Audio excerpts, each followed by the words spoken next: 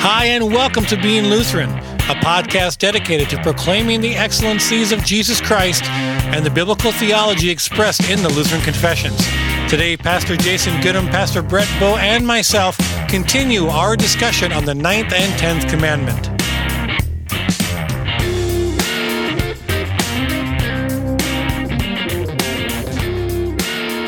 Welcome to Being Lutheran Podcast. I'm Pastor Brett Bowe, and I have with me Pastor Jason Goodham. And Pastor Brian Rickey. Awesome. Great to see you guys again. And we're doing part 2 of the 9th and 10th Commandments. Indeed. As we're wrapping up, walking through the 10 Commandments. And we'll be completely done with it after it, right? Because it doesn't have any... We've moved beyond the law as Christians. Yeah. We've put the law in the rearview mirror. Right. And it's all gospel from here on out, right? Gospel-centered, right? Yeah. No. Gospel-centered, law-informed Christian life. I like that. I've never heard that. Yeah. Except I've said it like 10 times on this podcast. Really? Yeah. Where were you, huh?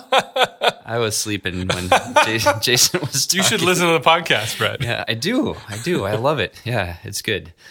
Okay, anyhow, so we're talking about, and with each of the commandments, we've used 2 P words to help us flesh out what the commandments mean. You know, we have the what does this prohibit and what does this promote? And I like that. I think that's really helpful. And so last week, as you listened to us, you heard the prohibiting part of the 9th and 10th commandments. Basically, don't covet. Don't covet. That's a gloss. Prohibiting greed or discontentment with what God has provided for us in our lives. Yep. So now let's flip the switch a little bit. And what does it promote? What's a positive aspect of these commandments? And this is where it really gets interesting and probably a little bit more philosophical than any of the other commandments get, because again, the nature of the 9th and 10th commandments are these thought crimes to steal from popular culture today. It's a victimless crime. It's not something that can be tried in a court of law. It's not something that you can point at someone and say, you've coveted against me. That's not how it works. And so I'm going to try that today. Yeah, you should try it. It'll be interesting. Do it at your next council meeting. Oh boy. Just make things interesting. What I'm getting at here, I just completely derailed myself with that one. What I'm getting at here is if there's not a specific sin that you can view that's happened, it's also really hard to find a virtue that it's promoting. And yet the principles behind the commandment are what lead us to this side of things. And so the very first thing this commandment is promoting is really accomplishing the purpose of the whole law. We've mentioned that too, but it's really promoting your neighbor. Vocation. Yep. It's promoting your vocation. Vocation. And loving your neighbor. I wanted to beat him to it today. Yeah, you did it. Good job. The 9th and 10th commandments are driving us away from our own needs, away from our own desires, to have a focus on the neighbor. And the focus of the Christian life, a Christian life that has been redeemed by the blood of Christ, is always on the neighbor, because by nature of our salvation, we have everything we need for eternity wrapped up in Jesus Christ. But I want it now. Yeah, you do. You can't have it now. Yeah, and you might not ever be able to have it, but you can rejoice that your neighbor can have it. Right, and thinking about your neighbor, I always love that Luther quote, and you can't repeat it enough, but God doesn't need your good works, but your neighbor does. Yeah, and here, I'll segue. This is another Luther quote from the Large Catechism, and what he's talking about with the 9th and 10th commandment. He says, "But here it is also forbidden for you to alienate anything from your neighbor, even though you could do so with honor in the eyes of the world, so that no one could accuse or blame you as though you had gotten it wrongfully." And so now again, the 9th and 10th commandment is firmly entrenched in the area of ethics rather than in the area of legality. You can't prosecute coveting, and you can't therefore look at that side of things. But it's not that matter. It's how can you ethically love your neighbor, not how you can legally love your neighbor. You're loving your neighbor by not killing him. But you are also loving your neighbor by not trying to deceive him, even in ways that appear honorable. So could we tie in a scripture that speaks about thinking of others as more important than yourselves to this? Or how would that tie in? Well, Philippians chapter 2 is a great place to go. Or just the selflessness of Christ, the unity of the congregation. Have this attitude among yourself, which is yours in Christ Jesus. Oh. Exactly, absolutely. It's Fly 97. Fly 97. Yeah, that's AFLC inside joke for those of you. AFLC That's before my time. Yeah. That was the whole theme of our 20 years National ago. Youth Convention in 1997. 20 years ago. Wow. Crazy. I was recording music in 1997. I was working in recording studios. I was a high school senior in 1997. Class of 98, baby. I was a 13-year-old. So I know that I said this last episode, and I don't mean to keep harping on it, but when you comment about that you could be coveting and participating in coveting, and the world could condone it, and that's honestly subscription-based music. Yep. You know, you're taking out of the pockets of musicians and songwriters, especially the little guys, and you're doing it legitimately through a subscription-based music, but you're stealing from those artists, and you're doing it legitimately. Well, and we might add too that many people are doing that ignorantly because they just might not know it's there. Why not do it? It's available. It's legal, right? You've just completely eliminated my desire for that now. Thank you. Yeah.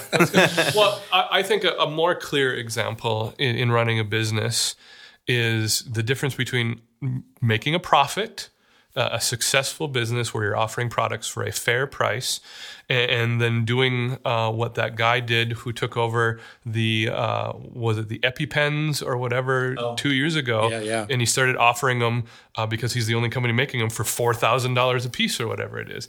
That's legal but not ethical. High interest credit cards. Yeah, predatory loans, which is what got us into the whole bubble bursting nonsense from 2007, 2008, and 2009.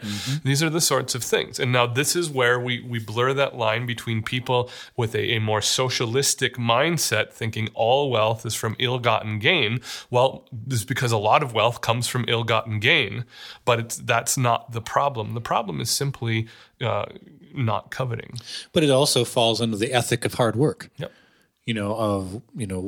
Teach people to work with their hands so that they have something to offer and contribute to the congregation, as Paul wrote. So, yeah. And in a society where God is sovereign and God is sovereign over all society, there's nothing wrong with being a successful cobbler, with making shoes, selling them for a fair price, and becoming, pretty wealthy doing that.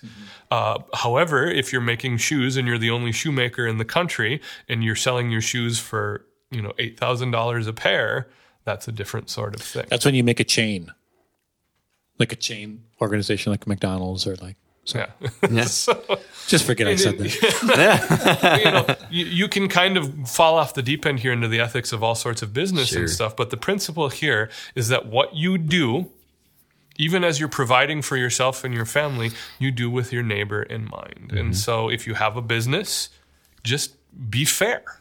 Love your neighbor. And there's probably even a call here from a Christian perspective of being more than fair, of being generous, of sacrificing potential, even acceptable profits for the sake of helping out those less needy. And those are the type of companies that people love working for. Yeah, people love working for. We're coming on the heels of hurricane season. Here, hopefully by this time there haven't been any more devastating hurricanes, but this year we had Harvey and Irma impacting the United States, Maria impacting Puerto Rico and in the Caribbean more so. And there's this great story. It made me, got a little dusty in my office when I watched the story of the fellow in Florida who gave up the last generator in the store to the person whose, father or mother medically needed to have their equipment running. It was the very last generator, and one person decided not to get it.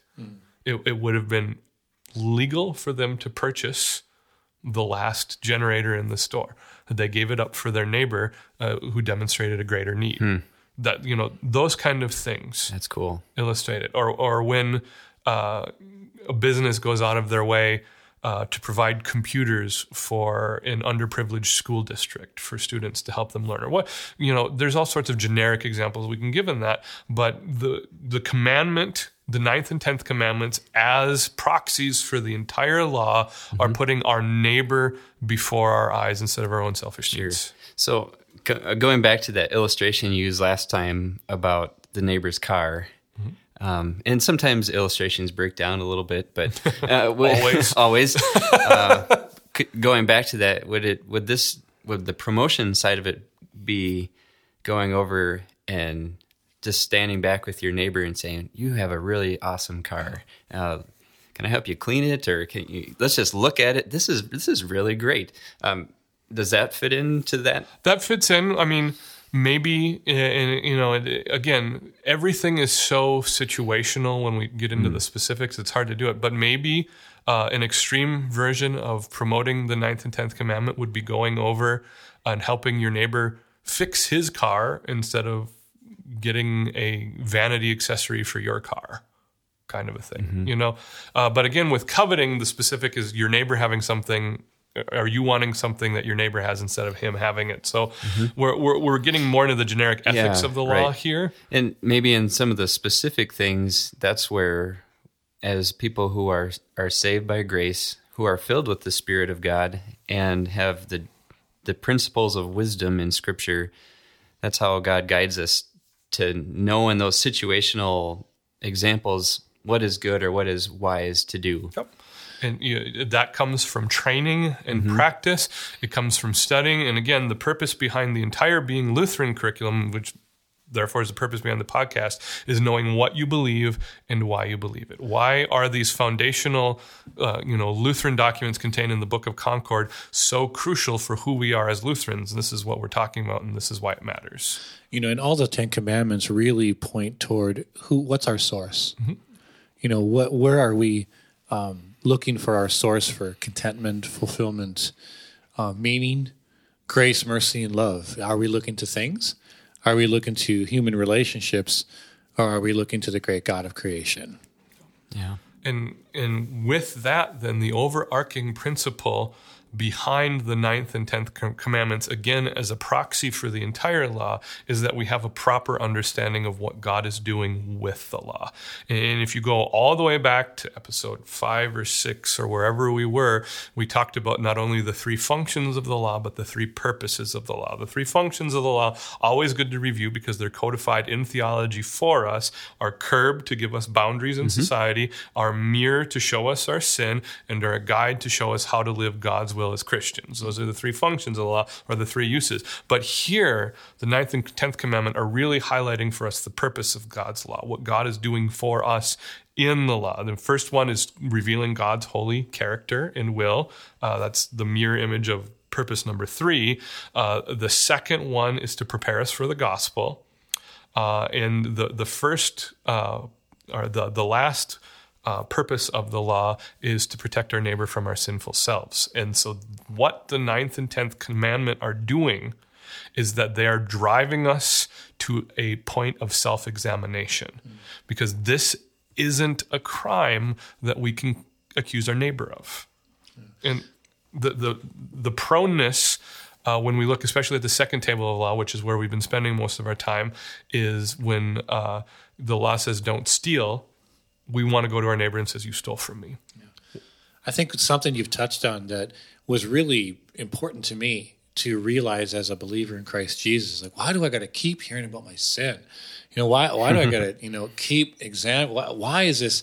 But if you really own it, and you kind of walk in that 1 John chapter 1 thing, if you really are willing to own it, what it does is it reveals the extravagant grace and mercy of God in Christ Jesus, because while we were yet sinners, and we hear those verses all the time, and we kind of almost become numb and complacent to them. But when we really understand the magnitude of our sin, when we really understand the complete depravity that we have within our sinful nature and our sinful self, while we were yet sinners, Christ died for us and loved us in a way that we can't always fully understand. But God wants to just reveal his grace and mercy. And I think that's a wonderful, maybe 4th purpose of the law. And I know that that's wrapped up in maybe the first purpose of the law.